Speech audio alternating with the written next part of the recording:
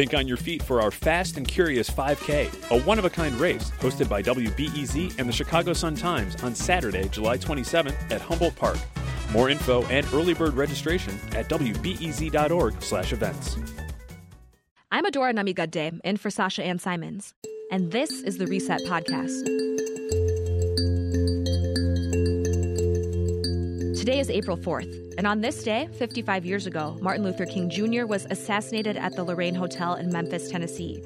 We know a lot about King's life, but his death, and specifically the week after his death, well, that's a lot more ambiguous and is not typically taught in history class.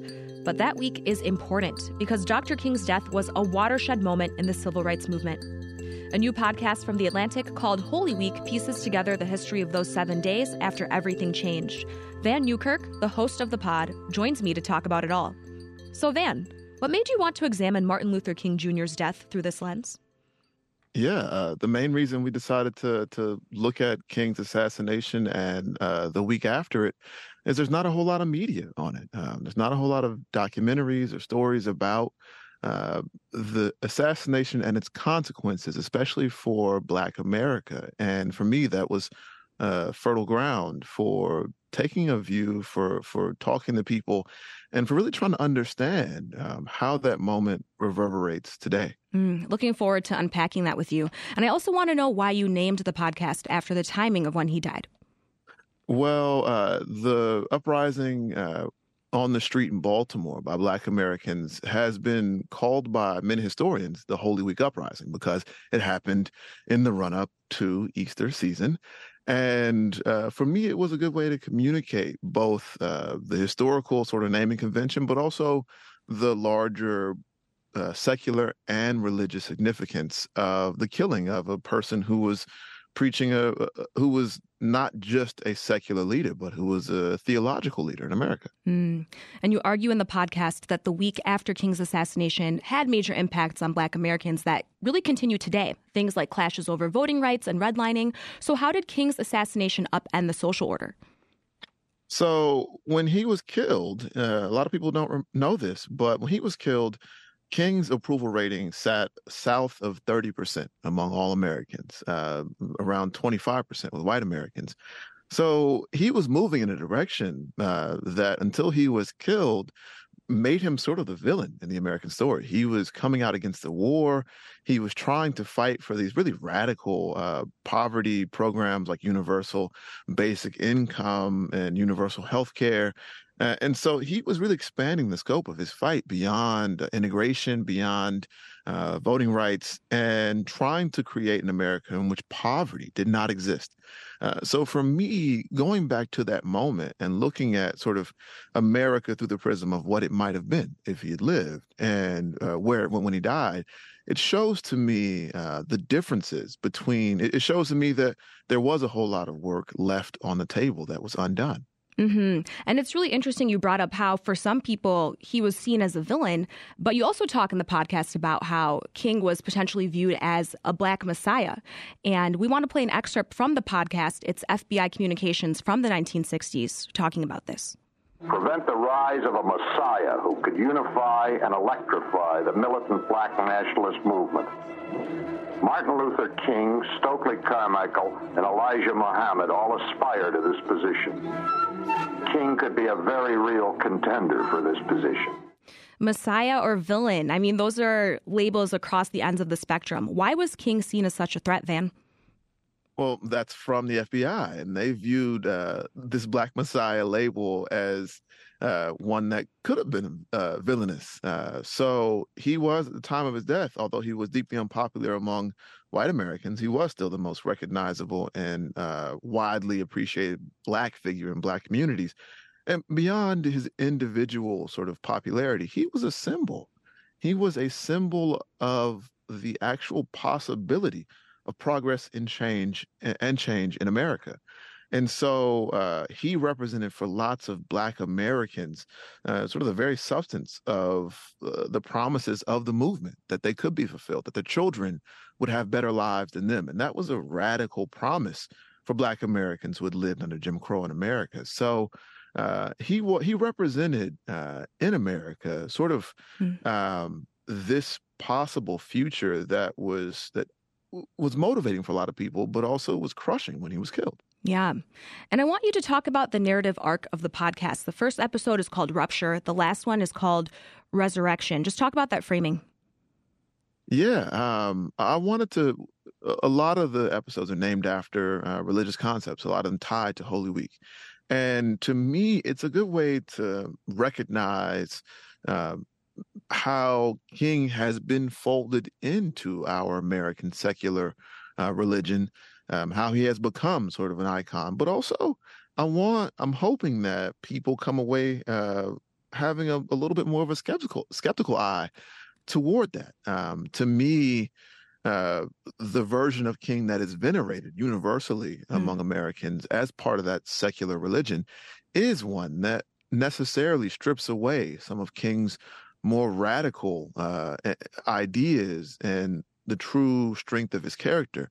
So I like naming these episodes after these concepts, hopefully so that by the end of each episode, you're thinking about that religious concept and actually being more skeptical of it. And you're saying that in that kind of religious framing, we sort of venerate a whitewashed version of him in our society. But what are some of these more radical ideas that Martin Luther King had that you want people to pay attention to?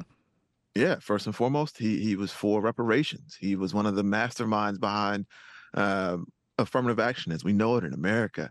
When he was killed, he was putting together his Poor People's Campaign, which was built on a platform that called for universal health care, universal jobs guarantee, the total elimination of poverty, the total abandonment of war abroad, including the Vietnam War. These are things that, if put on the table in one package today, would be considered totally unworkable, radical, and often unlikable suggestions as a political platform. Okay, let's zone in on our listening area of Chicago. The Chicago Freedom Movement invited King to live here in late 1965, and he and his family lived on Chicago's west side. This grabbed national headlines. How come? Yeah, so King going up north to Chicago was him going out of his comfort zone.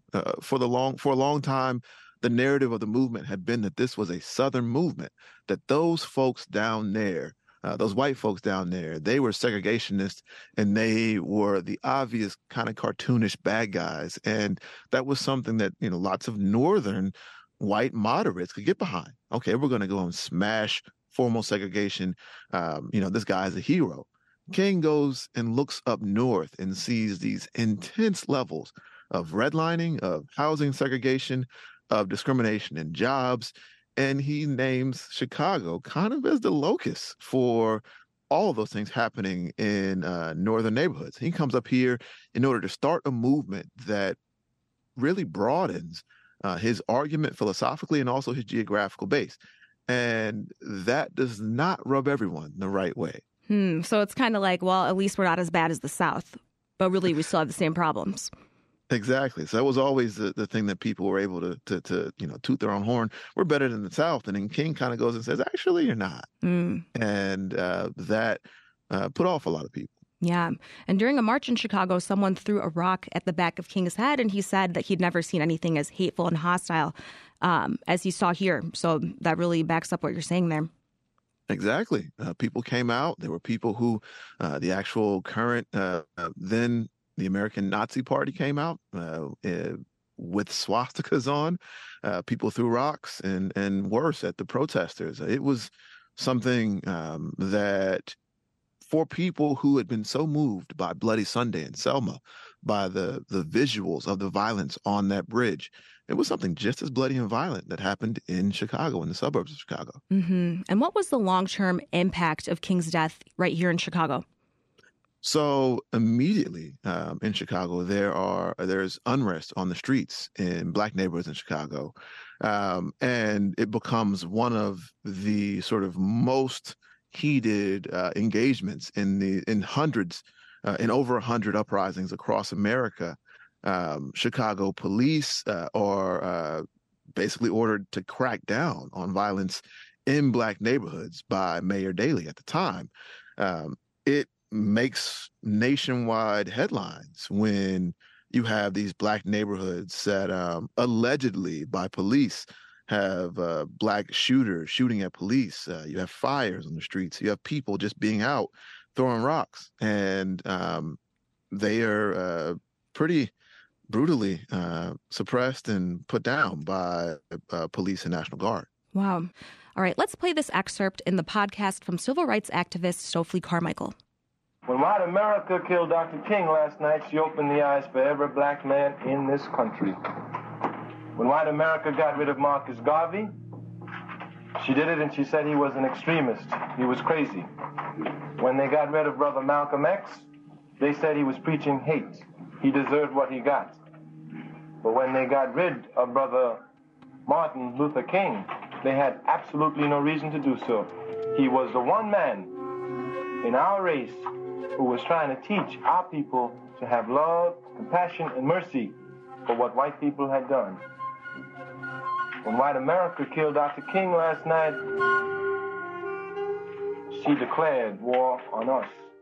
Vann, can you talk about that juxtaposition between King's vision for the fight for racial justice and then how people responded to that fight after he was gone? How did this play out?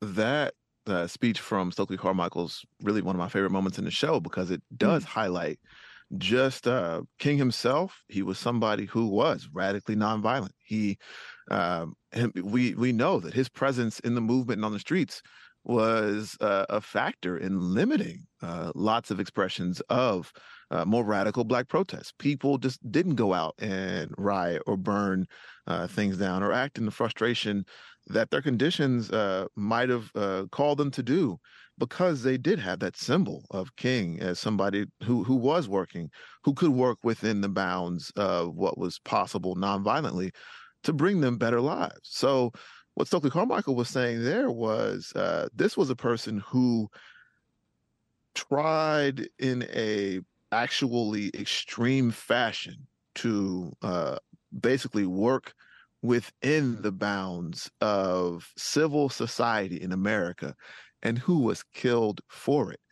And basically that fact, that juxtaposition is what sent so many people to the streets, because you have somebody who is, he's not calling for violent revolution. He's not calling for violence on the street. He doesn't even believe in self-defense, and you killed him. And that is that sets a whole lot of people off. It's like he did things the quote unquote right way, but even still you had to kill him. Right. He does the things that people who call for respectability ask for. He wore the suits.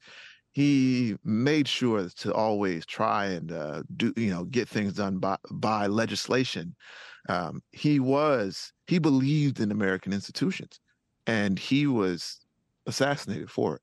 So how can you tell black folks that any route for change is possible or acceptable in America? And this leads me to another argument you find in the podcast. While many people honored King's legacy, some thought he actually was not radical enough. Another clip, this time from Theophis Brooks, who was a teen when King was assassinated. We looked at it this way. Martin Luther King, we respect him, but he was soft. We look at Malcolm X, Black Panthers, H. Rap Brown, Stokely Carmichael. That's who we looked at them like that was our heroes. Man, we loved them. Martin Luther King, we looked at him as being a good person, a nice person, but he's weak and he's soft. So you mentioned, a lot of people did respect that Martin Luther King was nonviolent, but how widespread was this opinion of King that he was quote unquote soft and that he was weak for being soft? Well, I think you have to remember that by the time King was killed, America was 13, 14 years into what we would call the 50s, 60s civil rights movement. King had been a nationally known name for the majority of lots of young black folks' lives. So they had seen the entire arc of the nonviolent movement, and a lot of them were saying they still lived in poverty. They still lived, they didn't have access to opportunities, and segregation, especially in northern neighborhoods, was still just as intense as it was in 55. So a lot of younger black folks were saying and seeing that there were limits to what King had to offer them. So people like Theophis Brooks, who was a senior in high school at the time, they were looking more to Black power. They were looking more to more radical and militant forms of Black protest as things that might take them to the next level. And so I think actually there was a widespread notion among Black youth, especially, that King had done what he had come to do. And King himself actually recognized that. So late in life, he was trying to expand his philosophy and footprint to accommodate for those concerns among Black youth, especially. And Vann, can you talk briefly about any lasting impact that you found King's death and nonviolent approach had, particularly on the Black church? Oh, of course. I think you see the nonviolent movement, obviously, it used and could only have functioned through the existing organizing infrastructure apparatus of the Black church. And but also it gave them a lot, too. So you see this creation of these movement networks. You see King himself going to do guest sermons and pastor at these tiny churches out in the middle of nowhere, where there were Black towns and Black communities. And so I think you see King, obviously you go to lots of Black churches, and the fans in the back of the church, you've got Jesus on one side and MLK on the other. He was a really big figure sort of in the mid 20th century revitalization of the Black church. And did you learn anything that really surprised you in the course of researching for this podcast? Yeah, so one of the episodes that really surprised me was looking at King's last few days in Memphis before he was killed. So obviously he was there supporting the Memphis sanitation workers who were on strike, the Black workers who were facing deeply unfair conditions from the city. And while he was there, he came up across initially against a local Black power group called the Memphis Invaders. And initially that story goes how it's been traditionally presented in media. He is against, the Black power folks are against him. They're clashing. They want people to engage in more radical protests than he's prepared to engage in. And they have a real falling out after one of the marches devolves into chaos and is cracked down on by police. But after that march, King actually chooses to reach out to those Black power activists and meet with them in his hotel room and begin a correspondence and a relationship that ultimately ends with them promising to come and be marshals at his march. And they meet actually hours before he is killed. So we don't know how their increasing rapport and collaboration would have worked. But it puts to lie the idea that King and Black power and these different movements in Black America were opponents and were not, actually members of a shared struggle. Wow, that's kind of a cliffhanger. Well, that was Vann Newkirk, host of The Atlantic's new podcast, Holy Week, and you can catch new episodes of that show wherever you find your podcasts. Thank you, Vann, for joining us. Thank you.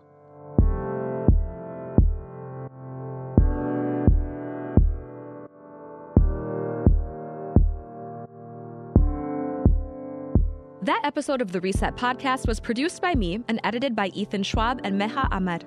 If you liked what you heard, then introduce us to a friend and tell them to follow the Reset Podcast. Thanks for listening.